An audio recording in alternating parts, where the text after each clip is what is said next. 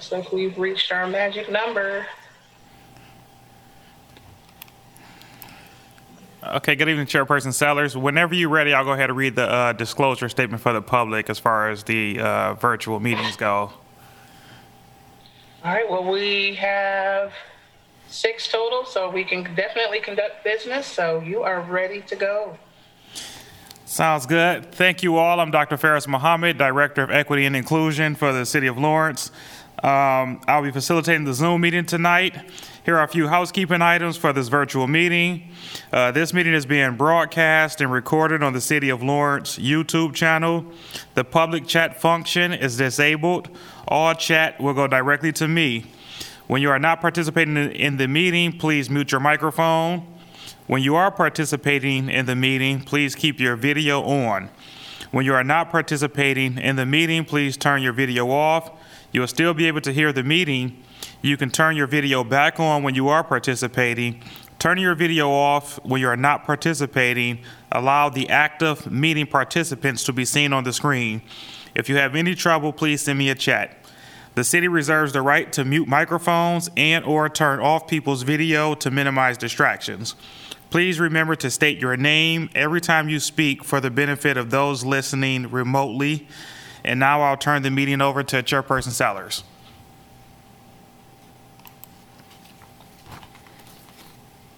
There we go. This is Commissioner Sellers. Thank you, Dr. Muhammad. We will go ahead and get started. Commissioners, I hope you received your email link with your agenda items on them. So we will start with, since we do have an abbreviated agenda to allow us time to meet with our subcommittees, we'll go ahead and start with the approval of our May 10th meeting minutes.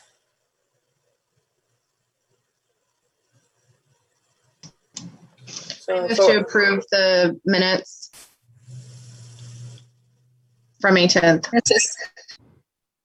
This is Commissioner Emerson. I second that movement. Thank you, Commissioner Barnett, for the motion and for Commissioner Emerson for the second.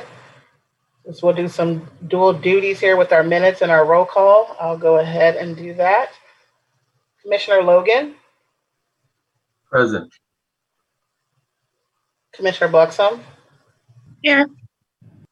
Commissioner Haswood. Here. Commissioner Sheldon Sherman. Here. Commissioner Barnett. Here. Commissioner Emerson.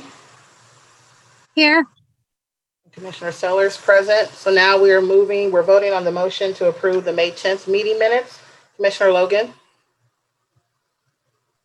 Aye. Commissioner Buxom. Aye. Commissioner Haswood. Aye. Commissioner Sheldon Sherman. I abstain. Commissioner Barnett. Aye. Commissioner Emerson. Aye. Commissioner Sellers, aye. Motion carries 6-0. Thank you, commissioners. Moving on to our agenda items. Agenda item number 1, the receiving of our case report, monthly case report. That's from Ms. Afoka. You now have the floor. Thank you, Chair Sellers.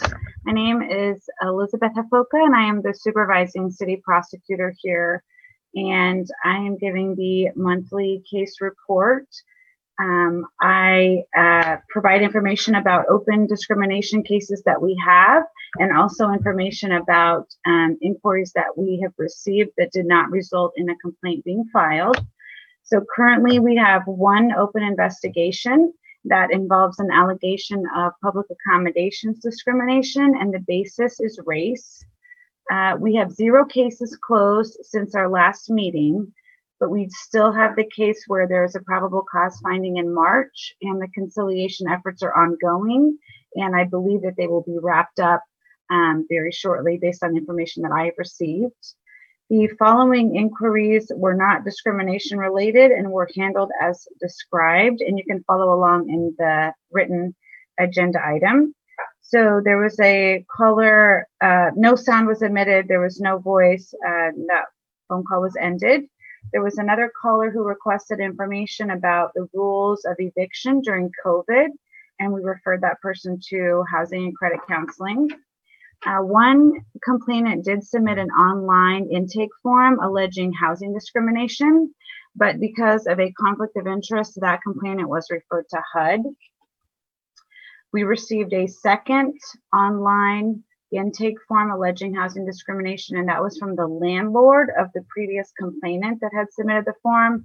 We called that landlord and explained that that person had been referred to HUD due to the conflict of interest.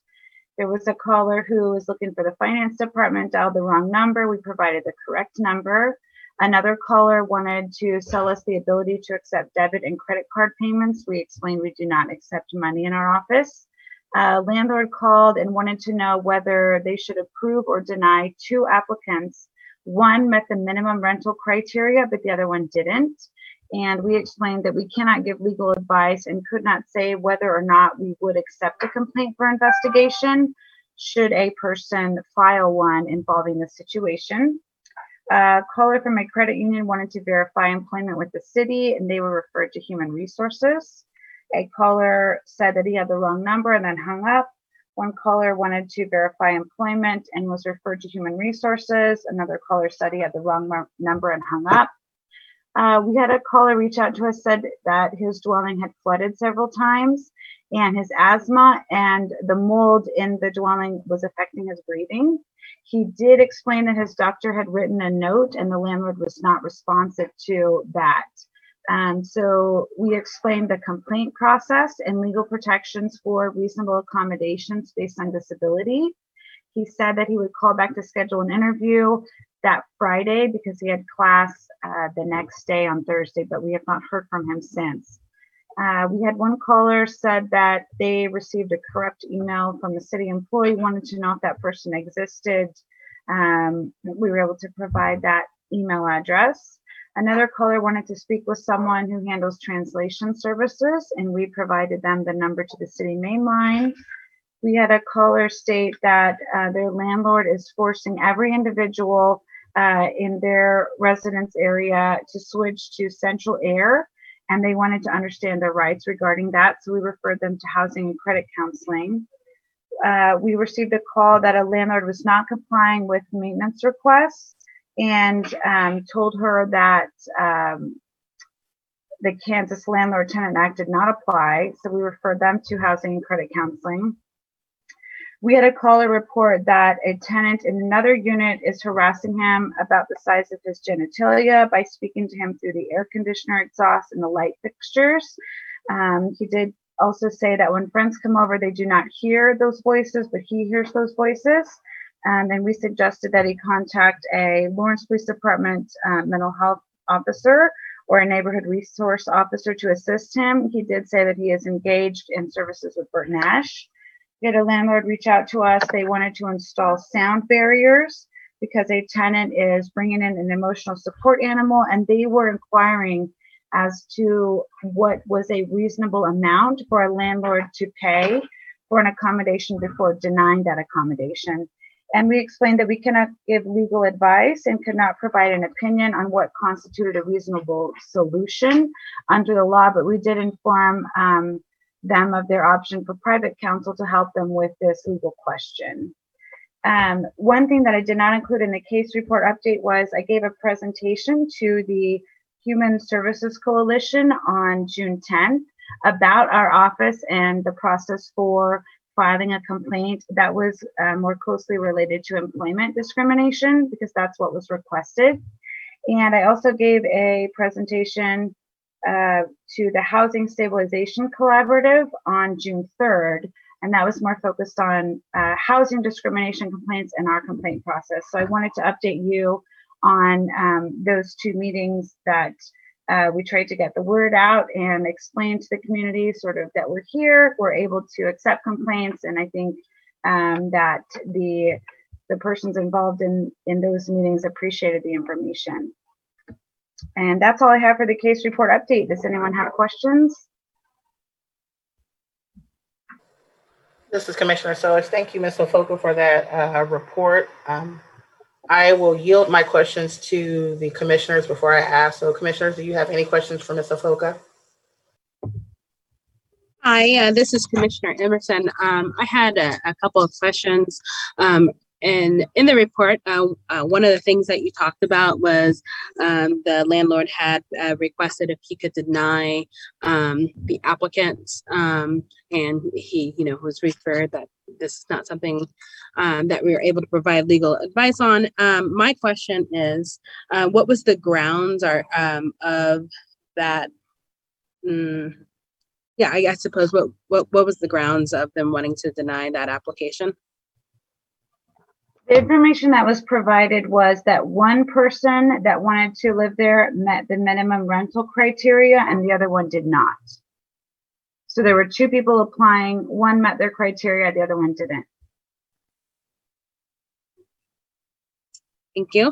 And then the second question, I am going to yield because it kind of went out of my brain here. So I will let someone else ask questions while I will think on what that question was. Thank you. Thank you, Commissioner Emerson. Are there any other commissioners that have questions? This is Commissioner Bloxham. I have a quick question about the follow-up caller that was supposed to schedule the interview. I guess I kind of got lost in that process. Did our office say, or did your office say that you did want to go forward and do an interview? Yes, we explained to him that we were available and would accept his complaint based on the information that we had. And I actually spoke with him. He was a student and was concerned about class he had the next day, and said that he would be reaching back out to us to schedule an interview and look into filing a complaint. We did not hear back from him. So at that point, wouldn't we get I'm just asking, this is again for procedures. At that point, when we know that somebody has a pretty solid case that we're interested in going forward with an interview, wouldn't we at that point get his contact information? Yes, and certainly advise him of his opportunity to file a complaint. If he chooses not to do that, though, we don't force him to do that. Okay, but is there a follow-up call? Has there been a follow-up call? Just sounds like he's a busy student. Maybe you weren't there when he tried to call back. I'm just feeling like we have something here that's kind of reputable, and I'm wondering what our procedure is now. Not that I'm not placing any blame. I'm just, if we're trying to make the system better, we're not saying we're going to force, but perhaps follow up on that call just for timeliness sake. There was not a follow-up call. Okay, perfect. Thank you very much. This is Commissioner Emerson. Thank you, Commissioner Bloxham, because that actually reminded me of the question. I was just kind of curious, are there any existing procedures? And if so, what are they when it comes to following up on calls that come into the office? This is Elizabeth Hafoka again, Supervising City Prosecutor. I think I explained this last time. So if we receive a call from someone who is wanting information or wanting to speak with an investigator, we talk to them right then. Unless we're not available, we're in court, or for some other reason we can't take their call, in which case we would get the information, we would call them back. So that's the follow-up that we do. If someone submits an online intake form or reaches out with an email, we would respond to them. So we reach out to people who reach out to us and follow up with them. Now, this person I did follow up with. He said he was going to get back to us, and he did not. Yes. Sorry, this is just Commissioner Emerson. That's what I understand. I just wanted to make sure that there were no additional procedures that have been outlined at this time. This is Commissioner Haswood. So do we know the day that the caller called in and the day that you followed up on? Is there like a procedure of 2 to 3 days or something like that? If we have someone reach out to us and we're unavailable, we will get back to them within 24 hours. I try to do it the same day. This person actually called when I was in the office and I picked up the phone. So I spoke with him that particular day. It was a Wednesday, and I spoke to him right then. Thank you so much. And with this health issue that we obviously know and what the doctors know and everything, there's no like expedited way, or is this just a normal process that we can't really do much beyond waiting for him to give us a call back? Correct. If he chooses to file a complaint with our office, we would be available to accept that. And if he doesn't, then we wait for him to contact us. All right. Thank you. Mm-hmm. This is Commissioner Barnett. I don't know if this is kind of what some of the commissioners have been trying to ask, but I know that there is kind of a difference between having a complainant and investigating a complaint, and as a body hearing a complaint and investigating it on our own. Is that kind of what I'm getting? Like, is there an ability, if we know that there is a complaint, but someone perhaps doesn't want to come forward, we're not like a law enforcement agency, is it possible that we can go investigate that complaint generally without a signed complaint from a reporting party, if that makes sense? I feel like that might be where we're going with this. Is it possible for us to just do that, to look into it? Or is that something we don't have resources for and maybe not a productive spending of our time? I'm just curious. Elizabeth Hafoka, Supervising City Prosecutor. We do not investigate allegations that are not the result of a complainant filing a signed complaint with our office, signed and verified. And real quick, and this is Commissioner Sellers and Ms. Hafoka. The question I have, and if you don't have an answer, that's fine.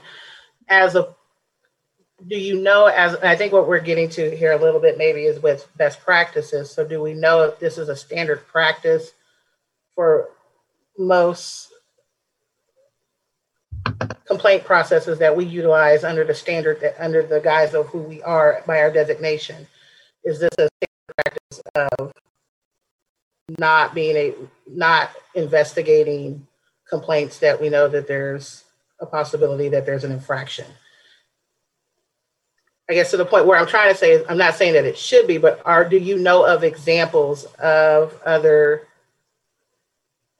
complaint processes where if someone files, there's some initial fact finding, there's a possibility that there is warrant of a complaint of a violation, but that individual does not get back? Are there other municipalities that have that mechanism in place that you know of? This is Elizabeth Hafoka, Supervising City Prosecutor. I am not aware of any investigative agency that does an investigation without a complaint. Thank you. And this is Commissioner Sheldon Sherman. I apologize if you've already answered this question, but I'm new here.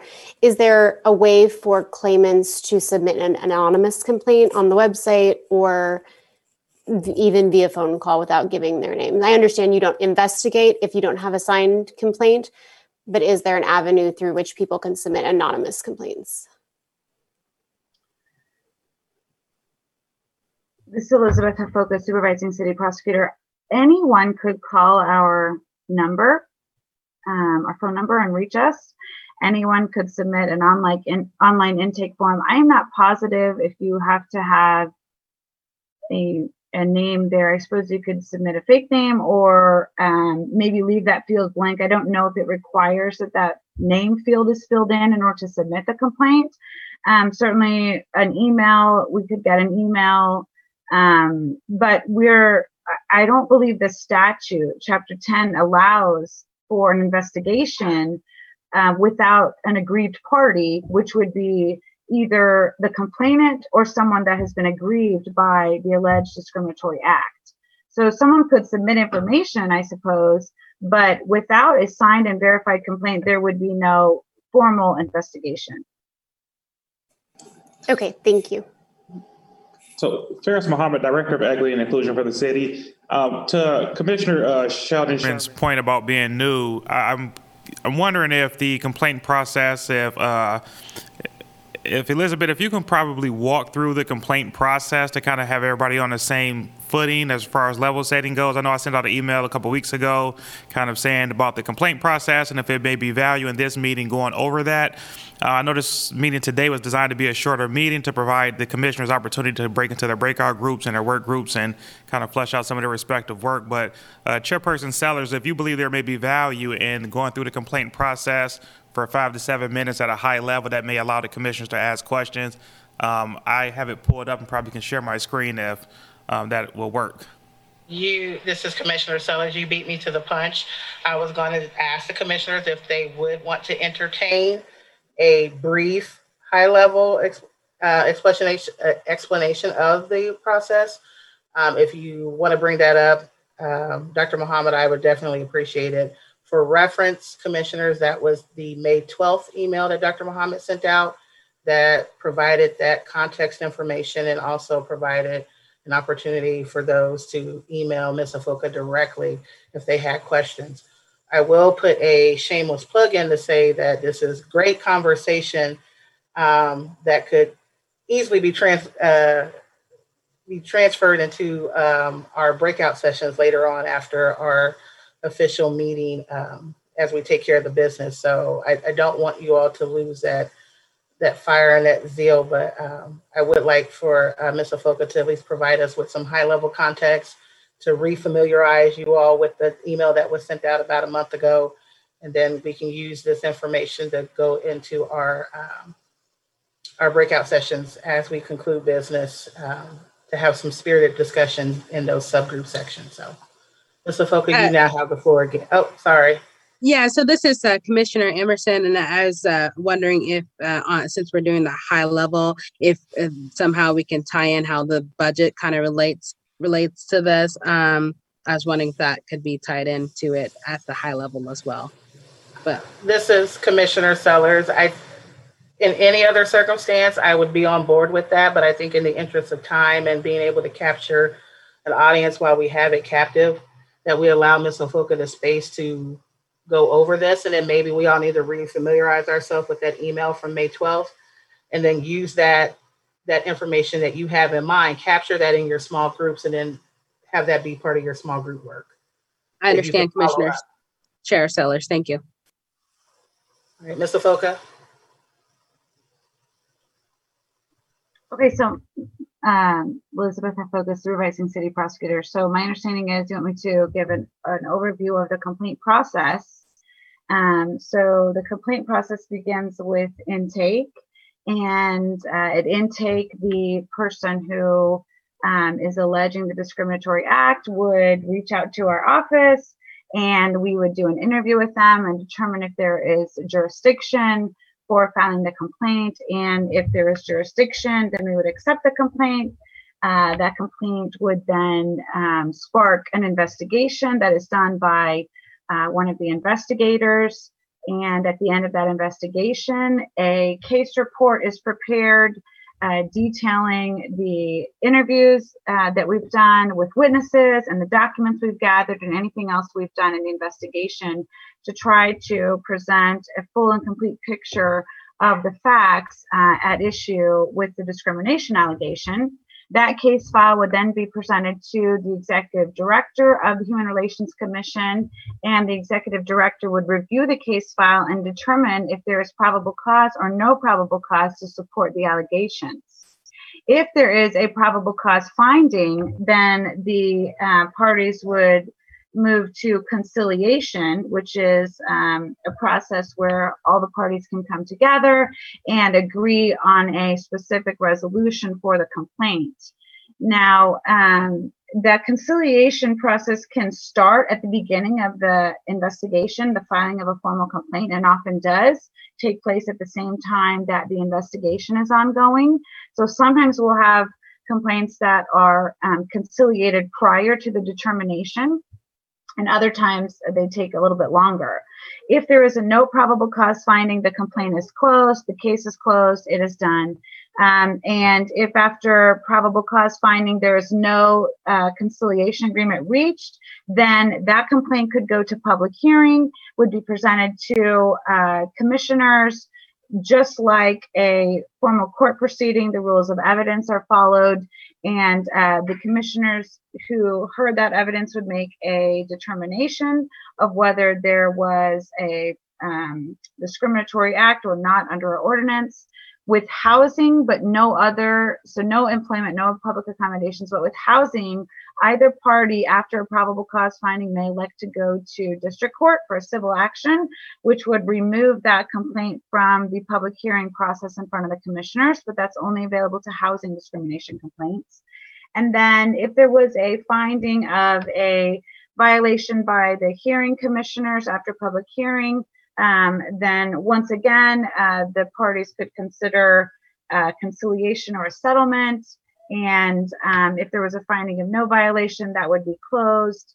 Either party could then appeal that to district court and try to gain compliance. If there was a finding of discrimination by, the enforcement of Chapter 10. That's kind of in a nutshell the procedure for what we do in Human Relations Office and investigating discrimination complaints. Thank you again, Ms. Afoka, for presenting. I know that was not planned on your agenda for this evening, but I do appreciate you accommodating and making that necessary pivot. So, commissioners, does anyone have any questions for Ms. Afoka regarding that high-level review of the filing of a complaint process? This is Commissioner Emerson. The only thing that I would have to ask is for individuals who this language and terminology is not kind of everyday knowledge and requires okay, that's cool, that's a lot of words. Where would you recommend or suggest that they are able to just understand that process a little bit more in a way that's more accessible to the general public? This is Elizabeth Afoka, Supervising City Prosecutor. A person could go online to www.lawrenceks.org/attorney and click on the link to the Human Relations Office and read about the complaint process. In the investigation, a person could call our office and we would explain the investigation process in Chapter 10. And I suppose if someone emailed us, then we would reach out to them and explain the process to them. And in a way that ensures that they're understanding what the process is and that we provide information that everyone can understand. And it's not just a bunch of words, but actually meaningful to that person, depending on what their level of understanding may be. We also have a little booklet that we will sometimes pass out to complainants if they want to take that with them after they filed a complaint or before, that explains the process. So we would just provide the information that we can, ask questions to see if they understand it. And certainly if they need more information, then we would explain it to them.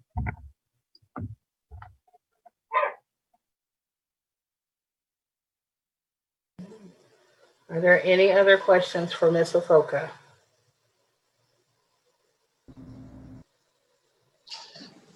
Faris Muhammad, Director of Equity and Inclusion for the city. To that point, I just received last week 2 boxes of brochures for the Human Relations Commission, one box in English, the other box in Spanish. So you can speak with me offline to figure out how, if any of you all want to receive any of those to help distribute some of those to the general public or have them stationed somewhere. I'd be more than happy to make sure you all are able to receive those. This is Commissioner Sellers. Thank you, Dr. Muhammad. Is that, and just for point of information, is that the flyer, the booklet that you are referring to, was that scanned and shared in that May 12th email? Was that the document that was included in that, or is that another? That's another document. Okay. Thanks. All All right, commissioners, hearing no other questions or comments for Ms. Afoka. Thank you again, Ms. Afoka, for your presentation and for the report. Thank you, Chair Sellers. And I'm actually going to sign off. My sister and her children are here from out of town. So I wish you all the best, and I will see you in July. Thank you, madam. I appreciate it.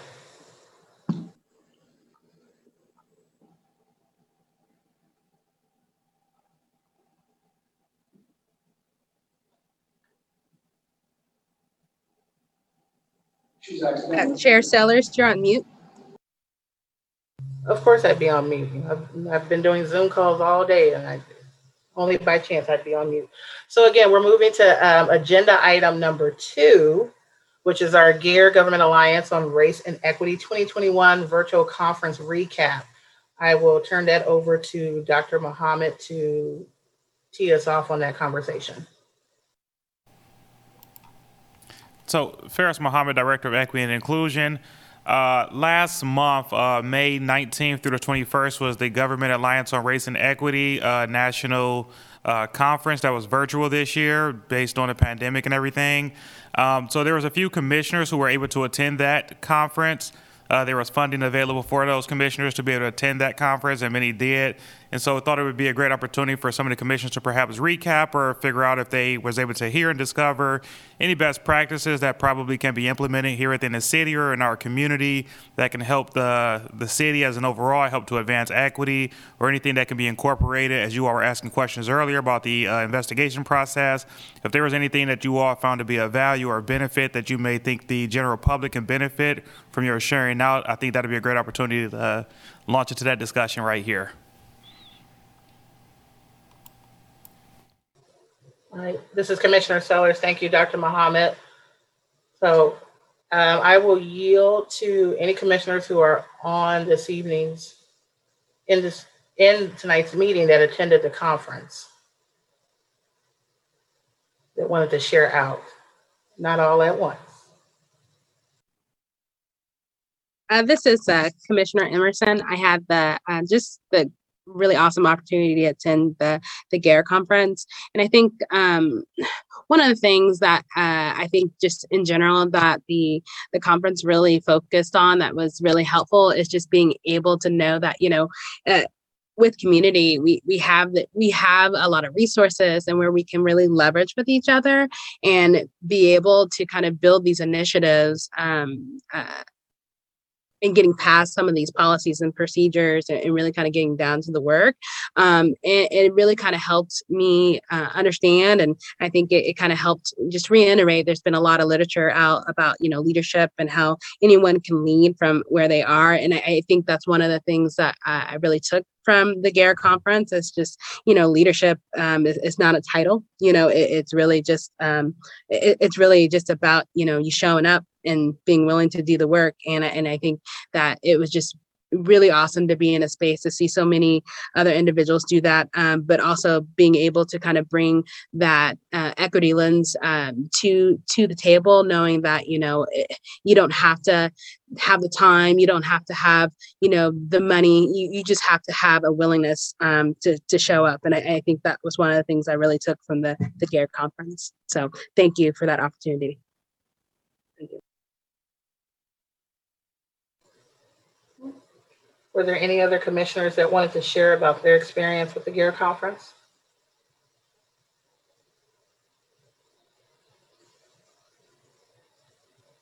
All right.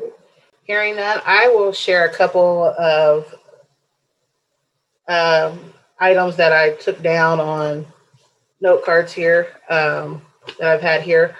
One of the things that I felt really excited about with several of the breakout sessions or plenary sessions that were offered were pretty much centered on the value of equitable community engagement and what that looks like, and what are some, I don't want to call them best practices, but more like some anecdotal stories that were shared.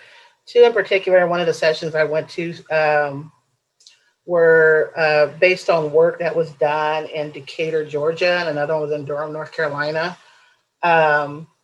The one in Decatur was they did what was called a community action plan. And so this was essentially their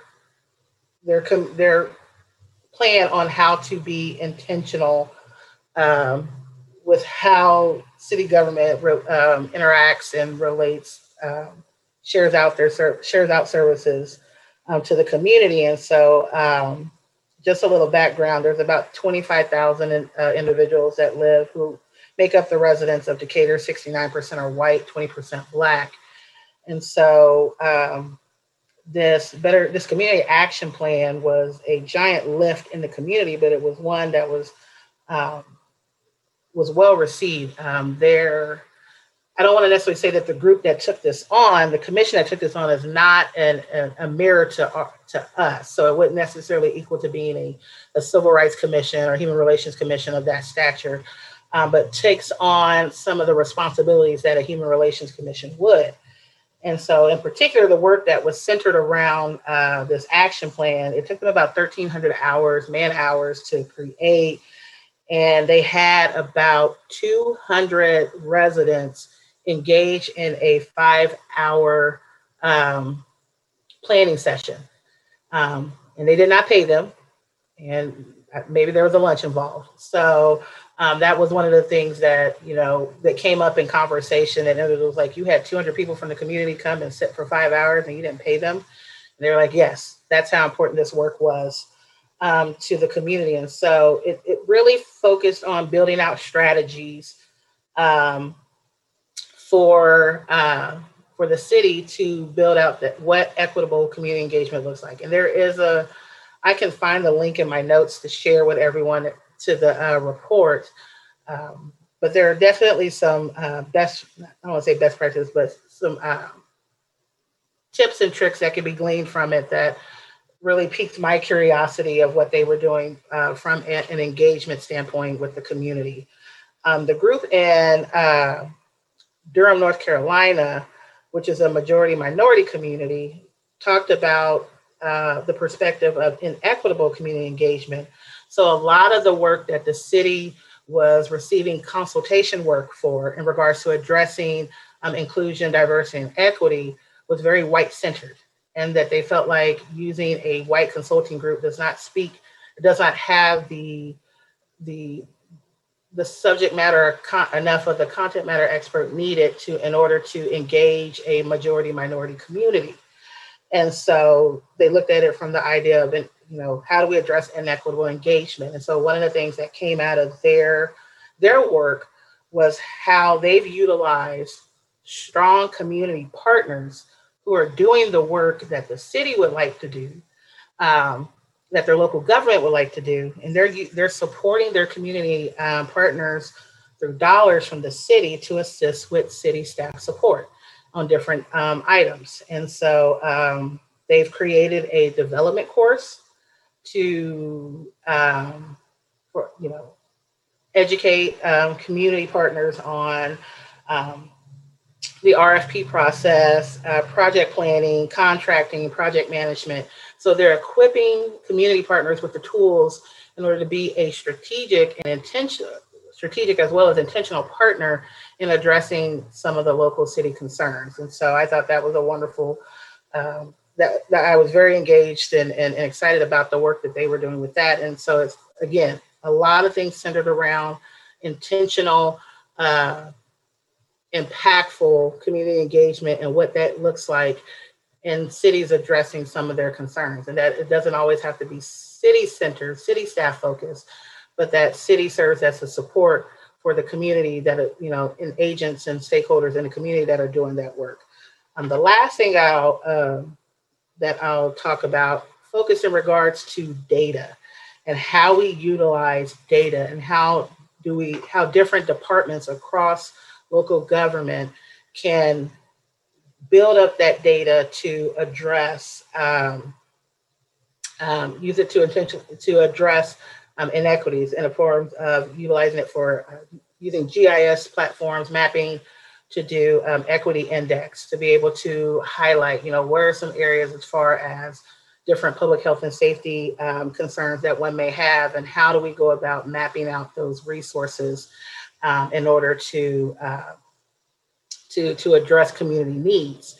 And so, so that was one that they did. I forget which community it was, but they had something called the Welcoming Business Award. And based on those asset maps and criterias, a little bit of outcome metrics and key indicators in that point, and how they provided that engagement of different businesses that have a welcoming environment for the different populations that are represented in a community. And then the last one, 1A last, was a civil rights assessment. And I have to find my notes on this. I started, and I know I have notes somewhere on this, but I can't remember which community it was, but they did a civil rights assessment. And based on that assessment, they offered to the community different engagement series and dialogues about the importance of, I know here in the notes, I said they had an anti-racism series where they had, is it Tim? I can't remember the last name. And I don't want to butcher his name on record. But it was, they had a series on anti-racism, and then they also did one on community organizing. And so here, again, these are communities that have entities or iterations of what a human relation look-alike or some point, doing the work and how they've centered their work. And not to say or incite that these are things that we as a body need to do, as a commission need to do, but it allows us to imagine the possibilities of what this work could look like, and allow us to dream about, is there a possibility to implement some of these things? So I share these just as, again, some additional conversation starters within our subgroup. But yeah, I was really excited about the entire vibe of a virtual conference. This is probably one of the most enriching virtual conferences, and I've done a lot of virtual conferences this year. This is probably in my top 5, maybe even in my top 3, as far as just the engagement, the ease of the platform, but also just the richness of the information that was shared. So that was a lot of talking. So I am going to pause. And Dr. Muhammad, if you wanted to share some of your insight, that I don't want to speak for the entire commission, but we would love to hear, since this is not your first time attending a Gay Air conference, and if you could share that with us. Yes, Faris Muhammad, Director of Equity and You're on mute. Now you're on mute. So this is Commissioner Sellers. Faris Muhammad, Director of Equity and Inclusion. So I thought the conference was a great conference. Again, I've attended it several times. I've presented at this conference before when it was in Albuquerque, New Mexico. And to Chairperson Sellers' point, I thought a lot of the conversation did center on intentionality, as well as the use of data, collection of data, analysis of data, and how to do that, go through that process with an equity lens. I thought one of the sessions that I attended with Chairperson Sellers, in fact, was about sort of the GIS mapping and kind of having a better understanding of sort of locational intelligence, meaning when you look at demography and geography, demographics and the location of where people are living and what that looks like historically, when you look at certain cities and redlining and those practices, how do you kind of bring a lot of that data and information, that storytelling up to date?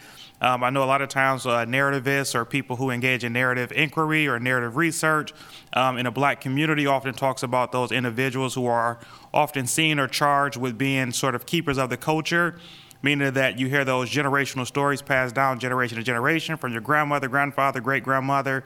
I think even in government and locally, I think it's important to have those individuals who can kind of share that history and make sure that that history don't disappear, which again segues to one of the key things I thought they did that was very well at the conference was a land acknowledgement statement. So people in the chat would often kind of speak about where they're from or what area they're representing, and also talk about the indigenous nature or who was the sort of initially occupiers of that land before that land was taken. So I thought a lot of those different things kind of woven into the conference related and applying that with an equity lens and making sure it was inclusive of all people in that regard. I thought it was the conference overall was very well put together over the 3 days. So yeah, I'll keep it there. This is Commissioner Sellers. Thank you, Dr. Muhammad, for sharing that. And will say on the note in regards to data and GIS mapping, it was noted that, the city does have a contract with ArcGIS, who is doing their conference virtually this year. And they had noted in that conference, in that plenary session, that any local government that utilizes a GIS would have free admission to their conference. And that there are several sessions that were being offered that will walk individuals through who utilize this for data mining and for presentations on how to look at, training them on the lens of equity and whether, global equity is, and then some specific in regards to racial equity and things of that nature. They were doing sessions specific to that. And so there was an opportunity for some of our users within the city who dabble in this work with GIS, that they could attend the conference and be immersed in that understanding. So I thought that was pretty interesting as well. Commissioners, do you have any questions for Commissioner Emerson, Dr. Muhammad, or myself in regards to the GARE conference or things that we gleaned from that opportunity? This is Commissioner Barnett. Chair Sellers, I do have a question about the Decatur Action Plan. So we have our city's strategic plan. That's what we use as the basis to do our crosswalk and form the subcommittees we're going to work on this evening. Is the Decatur Action Plan different than the city's strategic plan? I gather that it is, in that it specifically states what the city is going to do to achieve their strategic goals. Is my assumption correct?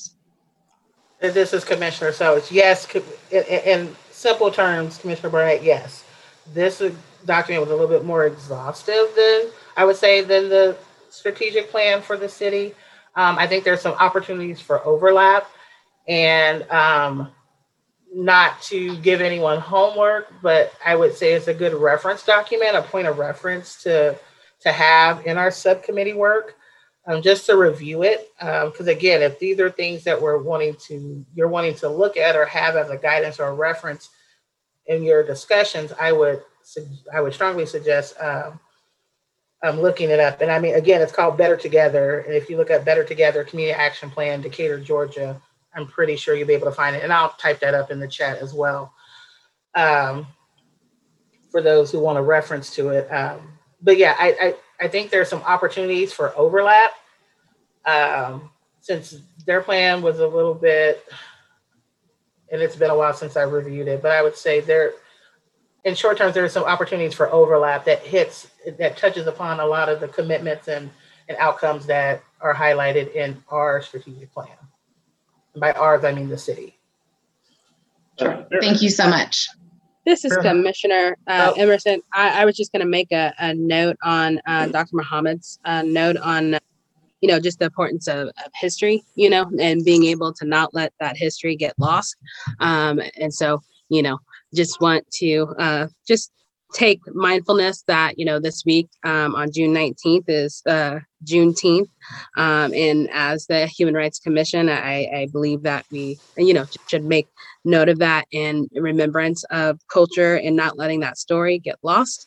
And then I just think about, the importance of making sure that, that goes the same for our education system, is, just making sure that that history is being taught. So thank you, Dr. Hammett, for making that note. So go ahead, Chair Sellers. I do believe this is Commissioner Sellers. I do believe Dr. Muhammad had comments he wanted to make. Yes, Ferris Muhammad, Director of Equity and Inclusion. I wanted to mention that the information that we covered as far as the recap of the GARE conference, it's all on the GARE website, and I did have the 3-day conference pulled up with the agendas. So you can see like the name of the different sessions as well as the description for it. And I believe the one that Chairperson Sellers was speaking to earlier that I was not in attendance in is We Are Better Together, Capacity Building and Community Contracting Through Community Engagement. And I have those pulled up if you think it's some value in me sharing the screen, and anybody want to if that can serve as a mnemonic to help better discuss what was discussed in those sessions, I could do that, or I can provide the link and send that out as far as the website goes. This is Commissioner Sellers. If you could send the link out, Dr. Mohammed, then so that we, in the interest of time and me wanting to at least get us out in a decent hour so that we can have that subcommittee group time. I'm really excited because I think since I've started chairing these meetings, this is the first time we've been able to adjourn at a decent time. I know we do have additional work that we're doing afterwards, but I think I will leave that as a challenge to the commissioners to, if you want to provide the link, and then they can either reference that in their subcommittees or have some spirited discussion about it and some follow-up opportunities. But yeah, if you could just send the link, I would greatly appreciate it.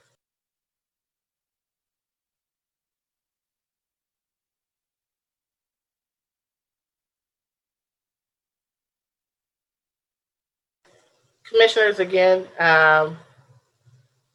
if you have any questions of me or Dr. Mohammed or Commissioner Emerson, feel free to shoot me an email or any one of us an email, one that doesn't, no reply all, to ensure if you have any questions about some of the present workshops that we attended, or if you'd like to know more about the workshops that were attended by us. All right. Moving on to agenda item number 3, which is our commission committees. We do have those listed in the email that I know Dr. Mohammed sent out. We wanted each committee to kind of come together and self-select into a point of contact for those groups to set up your meeting times after we adjourn with the business of this meeting. So hopefully we all did our due diligence to reach out to our fellow commissioners to organize and get that situated. So I'm not going to leave us to have the conversations about that at this time. Hopefully you were able to do that. And if not, you'll have time after we adjourn after this meeting to get that organized in some capacity. I do hope that you take advantage of that time to go through some of the notes that were shared and just to have some initial dialogue about what your work could potentially look like. Again, based on the PowerPoint, not looking to have any type of concrete recommendations or expectations, probably not until our August meeting. So I don't think there's a need to be in haste to present something, but at least to have that conversation in order to dialogue and to see if everyone's at least on some type of ground level of understanding as far as what each subgroup has been tasked with. So does anyone have any questions in regards to your committee work? I keep saying subcommittee, but it's committee work. All right, hearing none, then we will move. We have no other commission items in C, but we'll go ahead and move to public comment. Is there anyone from the public that would like to provide comment this evening?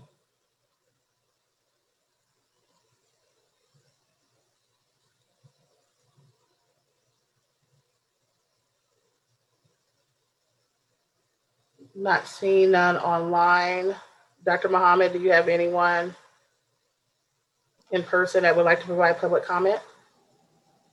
Ferris Mohammed, Director of Equity and Inclusion. I'm not seeing anyone in the room here in person, but it looked like Chris Flowers have a hand raised online. Oh, all right, Mr. Flowers, you do have the floor. Hi, this is Chris Flowers, and I'm just wondering what's going on with those couple of ordinances I've asked about earlier back in 2020 about the ban on topless women and also about public urination. Basically, I'm giving up on the public urination. I'm just going to focus on the topless women right now. I believe it was delayed for the Citygate study. The Citygate study's been done, and I don't think there was anything about those ordinances. I think it was all just the prosecutors just delaying it. I don't think the prosecutors want you guys looking at ordinances.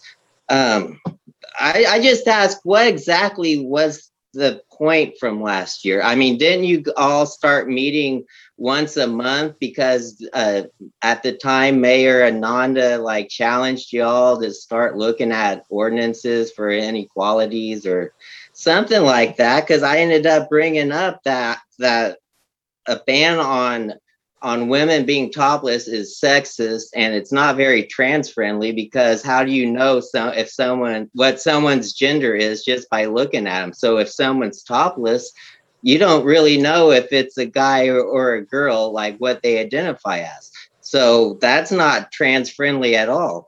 And then in October, I told y'all that no, I came with October about it, and then it was you all were going to look at it in December, and then December it was, well, we can't look at it now till Citygate looks at it. Citygate didn't look at it. I think it's just prosecutors delaying it because they don't want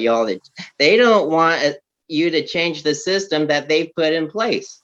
So I don't know what else to do. I think you all should be able to look at an ordinance that is it's sexist and not trans friendly. And I think it says that part of the Human Relations Commission also works to study discrimination and other matters that may have an adverse impact on human relations in our community. So if the prosecutors try telling you, well, you're not tasked to look at it, I think you are tasked to look at it.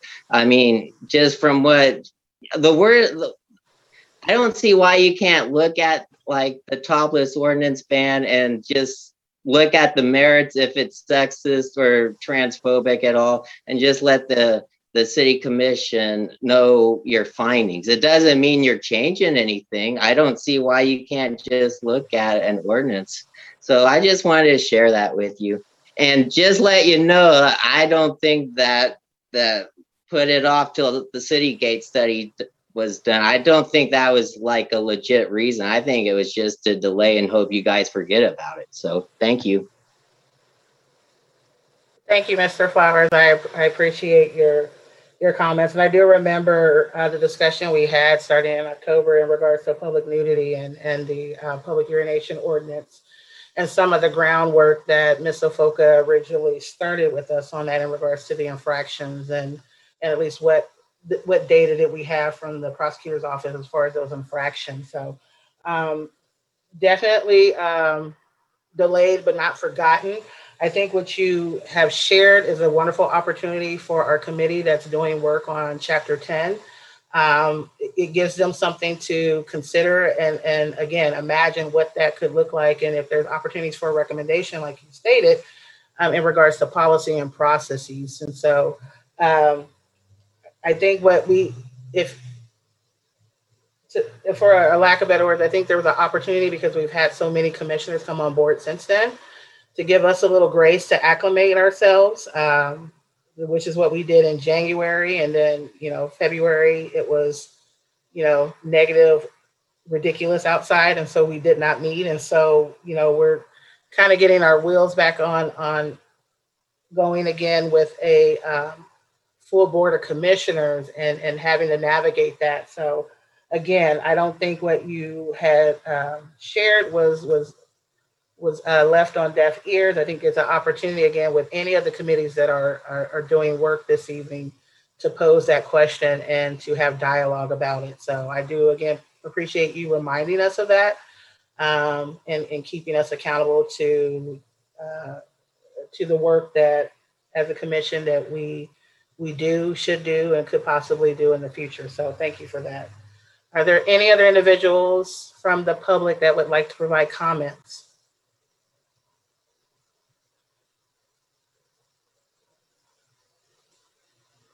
All right, hearing none. Commissioners, do we have any good of the order or anything we want to share before we adjourn for this evening to go into committee work? Hint, hint.